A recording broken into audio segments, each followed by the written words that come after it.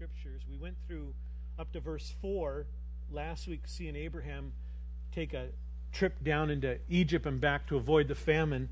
And now they're back in the land that God had called them to. And so we pick it up at verse 5. And so I just want to read from 5 to 18, and then we'll go back and go through it. It says, "Now Lot, who went with Abraham, also had flocks and herds and tents, and the land could not sustain them while dwelling together, for their possessions were so great that they were not able to remain together.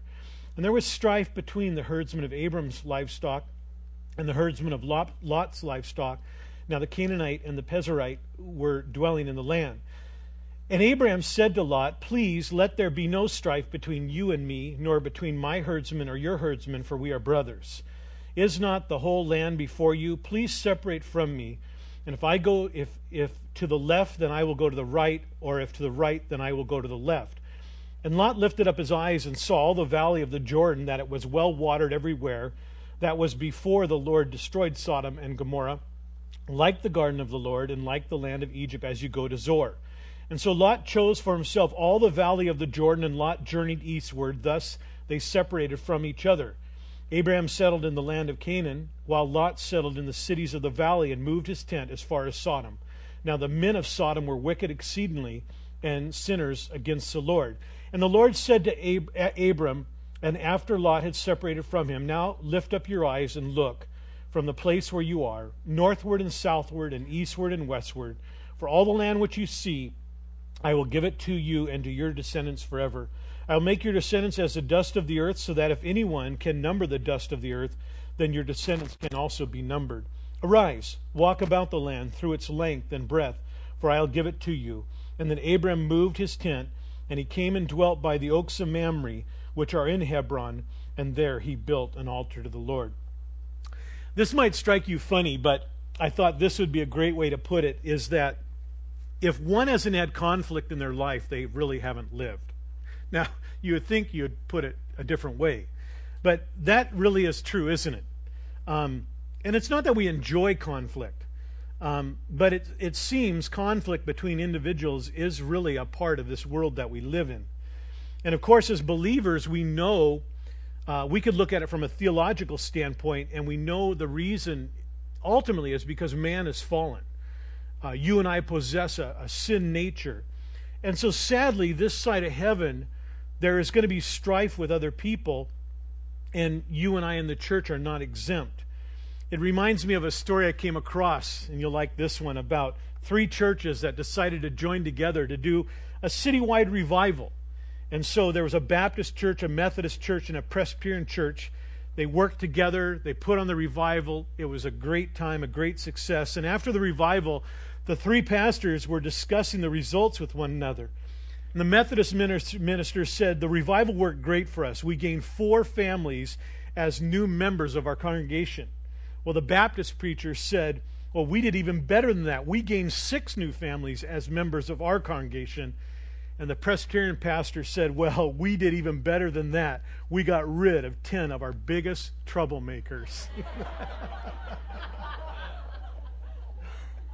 And you can relate to that, can't you? You know, it reminds me, or how about the layman who had it right when he noted that the problem with some of his fellow church members who seemed called to oppose every aspect of the church. He said, "Some people are born again, and some people are born against." And I just thought, you know, we have to laugh, don't we? And so sadly, conflict with others is going to be something that we encounter. And as we continue in Genesis 13, we come to this time where Abram and Lot will now need to separate, go their separate ways. You'll recall that Lot is Abraham's nephew. His dad has passed away, and he had traveled with Abraham from the land of Ur. And it really could be argued, and I would tend to agree, that he probably shouldn't have come to begin with. Because in Genesis 12:1, it said, "Abraham was called by God to go forth from your country and from your relatives and from your father's house to the land which I will show you." And so you would think from your relatives meant don't bring any of your relatives. But he did. And now with strife, verse 8, between the herdsmen, Abraham sought to stop it before it went too far. And so out of these verses, we see that conflict does happen. But something, as we've been studying the Sermon on the Mount on Wednesday nights, blessed are the peacemakers. As with Abram's heart, there is this desire then that peace could be achieved, not strife. The other thing that comes out, and I want you to be looking for these things because I think it's, I try to not only teach you the Word, but then take with you things, is that you're going to see, and it will continue because both Abraham continues on beyond 13, and of course Lot is there too, is that there's a real difference between these two men. And it's something that we need to see, and as we see it, it can help us, it can encourage us, it can warn us. And so we see that Abram tends to have a bent towards God, if you will, and the things of God, while Lot, if you will, almost seems like he wants the Lord, but he's got a foot in the world. And of course, it's going to cost him dearly in the long run. And so Abraham, we could say, is more of a spiritual-minded man, where Lot we would call as what the Bible says as a carnal, or somebody that is in the flesh. And so let's just go through these, and I'll bring out some stuff to you as we make our way down. So again, verse 5, Lot, who went with Abraham, also had flocks and herds and tents. And so this tells us what we already know, that Lot as well as Abraham had flocks and herds. And so these guys were herdsmen. And again, I doubt if anybody here today is a herdsman or a cattleman, okay? That'd be a little weird living in Seattle and to have a cattle rancher. Now, I used to live in Montana, and that is not strange in Montana to have guys that are cattle farmers or cattle ranchers, But in Seattle, that's a little strange. And it's interesting because they were herdsmen, and it says they had flocks as well, and there is a difference there. Flocks speaks of goats and sheep, where herds speak of cattle and ox. And so you get this idea then that they had quite an array of animals. And we know from last week, as they came back from Egypt, they also were given donkeys and camels. So they had quite an array of animals, if you will, as they were now in the land and living together. And it says they both had tents. And notice it's plural, that they then had what? Multiple servants, multiple people that made up these families. And the tents tell us that they lived a nomadic life, traveling where the food would be to sustain their flocks and herds. Verse 6, and the land could not sustain them while dwelling together, for their possessions were so great that they were not able to remain together. And so coming back to Bethel, Bethel is just northwest. If you could picture a map of the Holy Lands, it's just northwest of what we know today as Jerusalem. And they soon saw that the natural pasture areas could not sustain the animals that both of them had. And so even though we're not told the number, the Bible says the number was great. And by great there, it means it was abundant in quantity and size. And really, it would seem like they were probably into the hundreds, if not even the thousands of animals. And so again, this is what was going on, and it created problems. And so verse 7, there was strife between the herdsmen of Abram's livestock and the herdsmen of Lot's livestock. Now the Canaanite and the Pezerite were dwelling in the land as well. And so with many animals, each day seeing that they had enough grass to feed the pastures and really the plains, moving them around. Also notice the mention there of the Canaanite and the Pezerite in the area. Aren't you glad your last name isn't Pezerite? I don't know, it's just my weird way of thinking, but that's just a weird name. Well, how are you doing today, Mr. Pezerite? Okay, anyway, I'm sorry, my mind just kind of does that sometimes, and it has nothing to do. That is not something you're to take out of here today and go, wow, that was heavy, okay? But I offer an apology to any of you with weird last names, okay? So anyway, but because of this, Abraham's herds and flocks and Lot's and these other people's herds and flocks in the area, it wasn't enough. The land couldn't do it. And so it says strife broke out between Abraham and Lot's herdsmen. And really the word strife there means exactly back then what it means today. I looked it up in the Hebrew, and it means to have a controversy, a dispute, or a quarrel. And so verse 8, Abraham said to Lot, please let there be no strife between you and me, nor between my herdsmen and your herdsmen, for we are brothers. And so we see now Abraham's heart start to come out. And again, watch these things, you guys, because I think it's really a great way for you and I to look at our own selves and see how we're doing in these areas. As he goes to Lot, seeking to put an end to the strife that was building. And it would seem it now had gone from the herdsmen up to Abraham and Lot, as Abram says, please let there be no strife, who? Between you and me. And that's not hard to understand, is it? How things can travel that way. We just think of children. If you are a parent, you understand that when they're fighting, it isn't long before it goes from your two kids fighting to all of a sudden, Mom, and so, or Dad. And so what was a little rumbling in the bedroom, and you weren't quite sure what it was, before you know it, it's right before you, and you've been pulled into the conflict and strife as well. And so Abraham's seeing this. He seeks to put an end to it. And so he says in verse 9, is not the whole land before you? So please separate from me. And if to the left, then I will go to the right. And if to the right, I will go to the left. And Lot lifted up his eyes, and he saw all the valley of the Jordan, that it was well watered everywhere. This was before the Lord destroyed Sodom and Gomorrah, like the garden of the Lord, like the land of Egypt, as you go to Zoar. And so Lot chose for himself all the valley of the Jordan, and Lot journeyed eastward. Thus they separated from each other. And so, having been told that this massive area of land was his, hundreds and hundreds of square miles, you understand how big Jerusalem is. And today it would just not only be Israel, but it'd be into Syria was actually the land, and of course down into what we know today as Jordan. And so this huge area, Abraham then graciously says to Lot, pick. Here's the land. You choose. You choose an area of your choice, and I'll go to a different area. And so Lot chose the Jordan Valley. The area, if you could again picture the map in your mind of the Holy Land, and you know the Sea of Galilee, and then below it's the bigger Dead Sea. And so just to the south of the Dead Sea and on the east side, that whole bottom corner would have been the valley, the Jordan Valley, where Sodom and Gomorrah were. Today they think actually Sodom and Gomorrah are buried by the Dead Sea. They're underwater. I was watching a show the other day for just a little bit. Okay, a lot of the shows that come on TV and they're doing biblical things, I kind of get leery of it. And you may have seen this one, and they show this pillar in that area that they say could be Lot's wife. Remember, she's turned into a pillar. And I just, every time I see that, I have to laugh because it's just this outcropping of dirt. By the way, if that's Lot's wife, she was one big woman. Okay? Not this way, but man! You know, and so obviously she would have made the WNBA.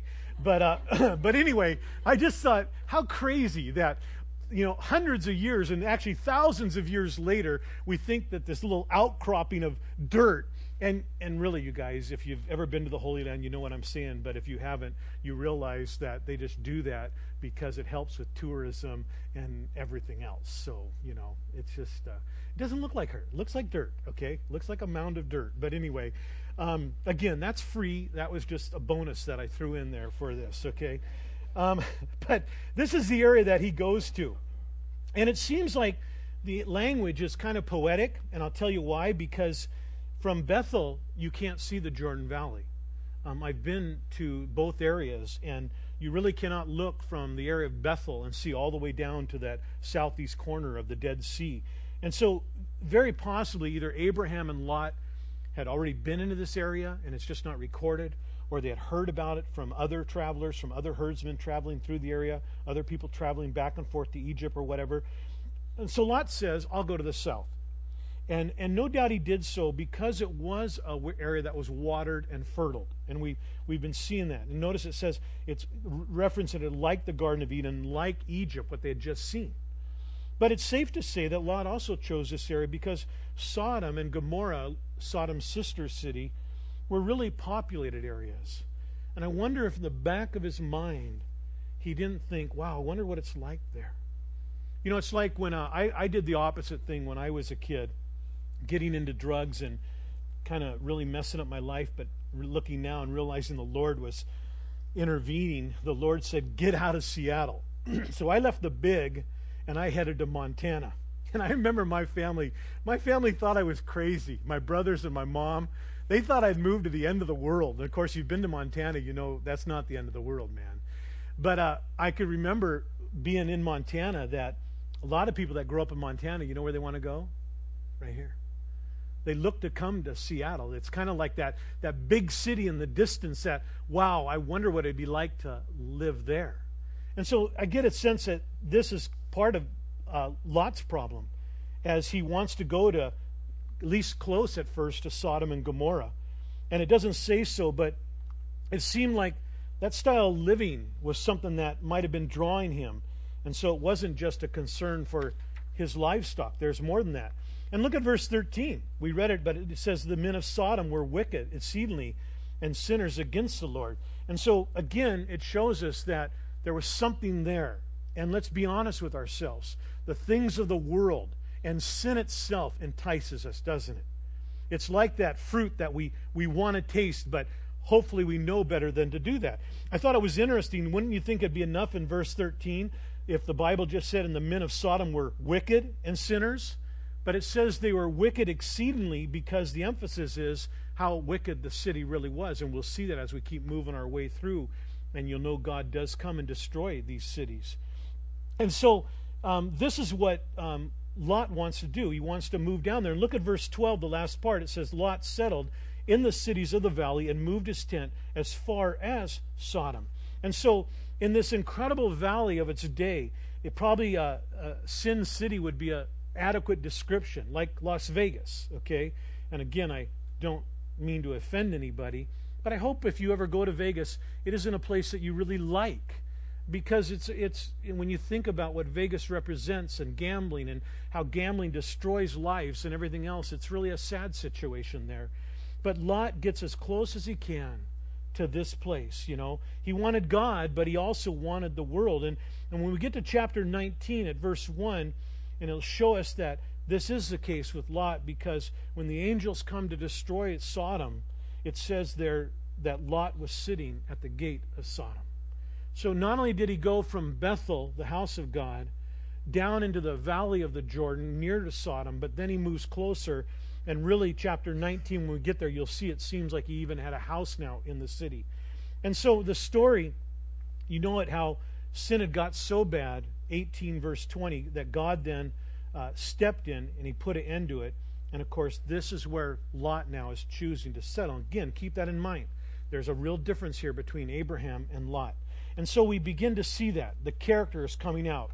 That Lot lacks a spiritual heart for the Lord that it seems Abram has. And his bent is towards the world and pleasure. And so of Abraham we read, verse 12, Abraham settled in the land of Canaan. And then down to verse 14, the Lord said to Abraham and Lot, after Lot had separated, now lift up your eyes, and just picture this, if you will. I can really just picture, you know, not that it's happened to me or you, but could you picture being Abraham in this land, and God speaks to you and says, lift up your eyes and look from the place where you are, look northward and southward and eastward and westward. And I wonder if at that point God just didn't pause for a moment, gave Abraham a chance to look, and then he says, for all the land which you see, I will give it to you and to your descendants forever. I'll make your descendants as the dust of the earth, so that if anyone can number the dust of the earth, then your descendants can also be numbered. And so he says, arise, walk about the land through its length and breadth, for I will give it to you. And Abraham moved his tent and came and dwelt by the oaks of Mamre, which are in Hebron, and there he built an altar to the Lord. And so Abraham, you notice where Abraham settles? He settles right where God had told him to go. He's in the land of Canaan, chapter 12, verse 5. And so after that, he left Haran. Remember, God said, I'll give you the land of Canaan. Now he's in that land, and so he's right where he belongs. And he reaffirms his promise when he had called him to leave Ur, giving him the land, making him a people, where in verse 15 and 16 he says, all the land you see is yours. You will become a great nation. And it's interesting, you guys, because you know as well as I do, Israel has never possessed all that land to this day. And again, take any doubt of your mind where I stand, where this church stands, where Calvary Chapels as a whole stand. We believe that God isn't through with Israel. we believe that God loves the Jews, and they are going to come back to and see that Christ is their Messiah. And so we know that as Moses died and Joshua led them into the promised land, they didn't possess the whole land, sadly. Many of them lacked faith. They didn't believe God's promises. And even to this day, we know that Israel doesn't possess the land that we're talking about. And most believe that they still will. And it will happen when the 1,000-year reign of Christ takes place in the millennium. And then they will possess all this land. And so that will be awesome. But Abraham then moves south to Hebron. Again, Bethel, just a little north of Jerusalem. Hebron, just a little southwest. And notice he built an altar there so that he might worship the Lord there as well. And remember last week we mentioned that things that mark Abraham's life are tents and altars. And so once again, here we see him building another altar, which tells us where his heart is and that he's a worshiper of the Lord. And so it seems the mistakes of Egypt, not trusting the Lord, were gone, as now the Lord is once again speaking to Abram, and he is quick to build this altar in his new home and to worship God there. And so Abraham got back to where he was supposed to be, if you will. Again, if you weren't here last week, and the whole thing with the famine in the land and him going to Egypt and back, it was a lack of faith on his part. He didn't trust God to provide for him. But now he's back where he belongs, okay? And God is speaking to him. And we start to see his heart and his character come out as one who does want to follow God in his ways. And so let me just show you 4 things about Abraham that come out in these circumstances and in these passages. Again, with in mind that we're thinking of, the difference between Abraham and Lot, and just looking at our own life and how God would have us be. First of all, again, I've mentioned this, but don't you see it so clearly that you have to conclude that this man had a heart for God and the things of God, didn't he? Really did, because the minute he gets back, you could look at verse 4 and verse 3 and 4. When the minute he comes out of Egypt, what does he do? He goes back to the place where he had been with God, Bethel, and there he worships God again. And so you see the heart.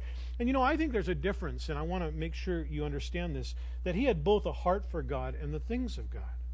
The difference, I would say, is this: to have a heart for God is the desire to worship God. It is loving God for who he is and what he has done for you. It's kind of like when we take communion this morning. Hopefully when you take up communion and you remember what Jesus Christ did for you, dying upon the cross, you worship him, you love him, because you realize you are worthy of none of that. And so that is the part of having a heart for God himself. But then the things of God goes beyond that, and that is a heart to do God's will, a heart to obey, and a heart that there's obedience there.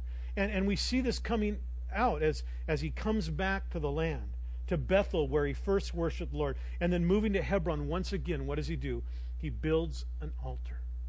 And so this is a trait that you and I need to have in our lives as believers. And again, it's not hard. I'm not trying to make this complicated. Just ask yourself, is there kind of this loop in your life where you constantly are worshiping God and thinking about God and wanting the things of God in your life? And that's important. That's what we want in our lives, you guys. And this is what we see in Abraham. Second thing is, notice he is tender. He's got a tender and humble heart, if you will. Faced with this difficult situation of too many flocks in one area and the strife building, he handles it with such tenderness and sensitivity, because that's what was already in his heart, see? And what was in his heart now was coming out of his heart. And so notice, look at verse 8 and verse 9 again. He says to Lot, please let there be no strife between you and me. And again, verse 9, please separate from me. And in the Hebrew, if you're using like the King James or maybe the RSV, I think it will say, I pray you. But to translate it best into English, it's the idea that it is the word please. And so you see this real desire on Abraham's part to work this thing out. And would you please, Lot, do this? And so being kind himself, he appeals to Lot's kindness. And again, unlike Cain, who earlier in Genesis said, when God says, where's Abel, your brother? He says, am I my brother's keeper? For Abraham, he would say, yes, I am. And I'm very mindful of Lot. And he seeks then to do what is okay, or what would be good for Lot. And others, it's a life of others more than himself. Do you see that? Here we see Christ in this thing, don't we? You could say that Abraham, and he really is, he's a type of Christ in many ways. in the good things, you could say that he is a type of Christ. What do we read Paul wrote in Philippians 2 at verse 6? Although he existed, speaking of Christ in the form of God, did not regard equality with God a thing to be grasped, but he emptied himself, taking the form of a bondservant.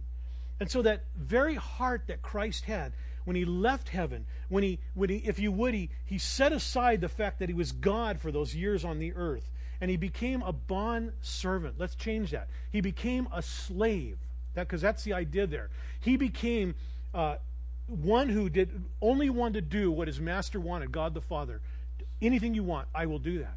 And this is exactly the type of heart we see now in Abraham, this tender, this humble heart that is before the Lord and trying to do that. And do you realize that Abram could have just said, Lot, go? He could have even said, Lot, go here. Why? Because it was, first of all, the culture was such that Lot's dad being dead, now Abram was, in a sense, over him in that culture. But the second thing of who got the land. The land was given to Abraham, not to Lot. And so this is what he could have done, but of course he didn't do that. Being tender, having humility, he gave Lot the choice, and humility then marked his life. And you and I are to be that way. You guys, this is such an important thing that we remember this. I was telling first service, and I don't know if you understand this or not, but at least try to remember it. This world is like a chisel, isn't it? It's like this great big chisel, and it's just smacking down on us all the time. And you know what it is? It's don't be like Christ. Don't be like the Scriptures. Don't be like this. And it's we are really in a battle then to when we see a passage like this and we realize the humility in Abraham's life, and then we read a passage of how Christ was humble, we realize this is a battle that we're in, to be that way. And so again, this is what we see in Abraham. If you were to go to a Bible dictionary, I went to Nelson's, and listen to what Nelson says about humility and humbleness. It says it's a freedom from arrogance that grows out of the recognition that all we have and are comes from God. The Greek philosophers despised humility because it implied inadequacy, lack of dignity, and worthlessness to them. But this is not the meaning of humility as defined by the Bible. Jesus is a supreme example of humility, and he is completely adequate and of infinite dignity and worth. Biblical humility is not belittling oneself, but an exalting and praising of others, especially God and Christ. A humble person then focuses more on God and others than on himself. Biblical humility is also recognition that by oneself we are inadequate, without dignity, and worthless. Yet because we are created in God's image, and because believers are in Christ, we have infinite worth and dignity. True humility does not produce pride, but gratitude. And so here in this man Abraham, we see this example for you and I, that this tender, humble heart. Another thing we see in Abraham, and again, at first you might not think this speaks to you, but I'll show you that it does, is that he's a leader, isn't he? We see that. We see this twice, as it is Abraham who goes to Lot to settle the strife that was building, and again when giving Lot the choice, see? And he then moves to Hebron, possibly because of the Canaanite and the Pezerites that were still in the area, but very possibly because he sensed the Lord was leading him. Verse 14 says the Lord was speaking to him. But he leads, and he isn't afraid to make hard decisions. And I'm sure in many ways it couldn't have been easy for him. It might be easy to think that, well, he didn't love Lot, but I don't think that's the case at all. I think he had great love for Lot. It was his nephew. It was his brother's son who had passed away. They were family. They had been together now for a long time. And yet, in order that God's will would be done and he would be glorified, Abraham then makes this decision. He says, Lot, we need to separate. And even though you and I may not see ourselves as leaders, every one of us has to lead at times, don't we? And that includes hard decisions. I wish I could tell you this morning that if you will stand with me and you will click your heels 3 times, you will never have another hard decision to make in your life. And you'd go, I ain't standing, because that's a lie. And it is, see? Because there's hard decisions face all of us, Just think of raising children, my goodness. If you're my age, your kids are older now, and you kind of go, oh. And you also realize where you could have done things differently and a little bit better. But you that are still raising your little ones, it's not easy, is it? It's a challenge every single day. Or how about decisions in the home? Sometimes they're hard. You know, most of us are not endowed with endless amounts of wealth. You know, we don't have a cash closet. It's kind of like a money tree. But in Seattle, you have cash closets because of the rain, you know. But you don't have a closet you can just go to, and it's full of cash every time you need it. So sometimes there's tough decisions to make about finances. I've been teasing my wife lately. You know, I have these dreams, and they're just good that they're not all fulfilled. But I've been saying, you know, I think I really want to get a motorbike this spring. And so I, not just any motorbike, you know, you guys might track with me on this. There's Triumph motorbikes are great motorbikes, but the Bonneville, I'm sorry, I shouldn't do this. I just started getting into this, and the ladies are going, oh my goodness, what's he talking about? But anyway, it's this really cool old school bike that they started remaking. And so it's really funny because so far my wife, I haven't encountered much reaction from her. And I know if I ask her, you think I should, you know what the answer would be, right, ladies? Yeah, I see you shaking your head. No, right? I was telling Nettie about the motorbike, Tom's wife, and she looks at me and she says, oh, you're not thinking of getting one, are you, Scott? I go, well, yeah. She goes, you're too accident prone. So I made a note, don't let Nettie talk to my wife about this one. But so what I'm getting at is these hard decisions, see? And you guys, I probably won't get it, okay? It's just, I want it, and it would be, I probably have the flesh, and I would love it, but, you know, it's probably not the smartest thing to do in living in a city. And so we have to make hard decisions, whether it's with kids or at home or at work, but we do. And we can't always avoid having to lead. But you know what? What you need to understand is this, is that sometimes when those come up, you seek God. You trust God. And you can do it. And you can see when leading means making that hard and difficult decision, the Lord is with us. The Lord will be with you. And often, you know, at the time you can't see it. At the time it could be so hard. But then later we see then, oh, it was for the best and this was a good thing. And so his work does get accomplished and he is glorified. And I just am amazed of how if we will just keep ourselves before the Lord undergirds us. And he gives us all we need for everything we need, you know. And so if we're mourning and we need to be comforted, he's a God of all comfort. But at the same time, when we are in a hard, difficult place, if we'll look to him and rest in him alone, he will lead us in those areas. And so the key is keep close to the Lord. Be in his word, be in prayer, and you'll hear from him, and you'll know what he wants to do, and then you can do it trusting him. Remember what James said about wisdom? Abram is showing real wisdom here. And James said that if any of you lack wisdom, he should ask God, who gives generously to all without finding fault, and it will be given to him. And so again, so important for you and I to do that. And so we see that. And then we see that he sought righteousness. By saying Abraham sought righteousness, we're not saying that he was a perfect man. He made mistakes. He failed. We're going to see some more of that. You know, we've seen it in Egypt. And by the way, remind yourself this morning, you know, there's only one perfect man. Amen? Who is it? Exactly. Christ is the only perfect man. The only one ever, you guys. And we need to understand that he is the only perfect man. And so we want to be careful in passing judgment on other people and their failures at times. Sometimes the failure that we see in others are really our own failures. And we are only seeing what needs to be taken care of in our own eyes. Do you realize that the passage where Jesus is talking about the beam and the splinter, that's exactly what he was trying to say? That at times we're very capable of seeing the little speck in somebody else's eye, and there's this beam in our own eye that we can't even see. And so we have to understand that. But Abraham wasn't perfect, but he was righteous.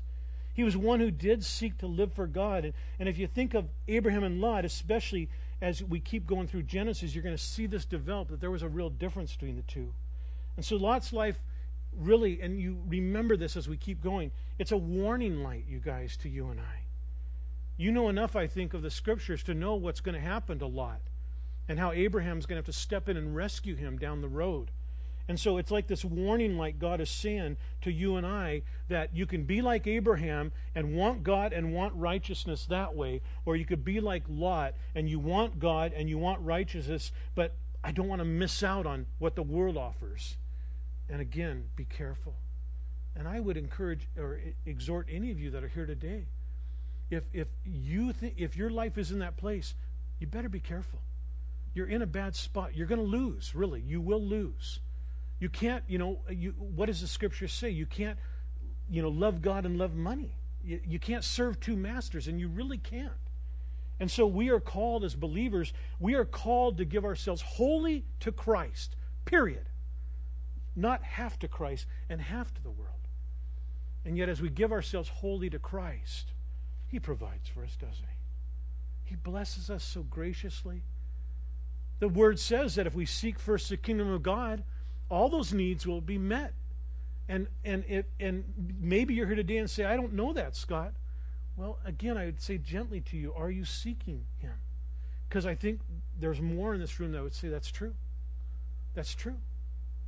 Years ago, when Wink and I and the kids were young, we lived in Auburn, and we didn't make a lot of money. We managed apartments, and I can remember, and I know I've said this before, but I can remember one time we were literally out of money, and we had 2 weeks to go till payday. We literally didn't have any money. We didn't tell the kids. And Wink and I, we were at South Center just window shopping. That's what you do when you don't have any money, You just kind of, come on, kids, let's go walk around the mall and look at things. And of course, Wink and I knew deep in our hearts that we were in trouble. We didn't know how we were going to make it till the next payday. And so we were just obviously trusting God. The next day, literally, a phone call came through, and I can't even tell you how it happened. And it was some realtor that I met as I managed these apartments, and he had another apartment, and he says, hey, I'm in a bind. I need this place painted. Can you do it? And I said, I think so.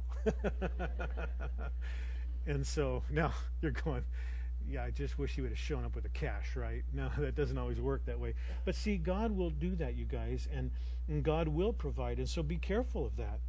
Be careful that you are not living the life that is trying to have both, because really you'll never have ultimate happiness in that place.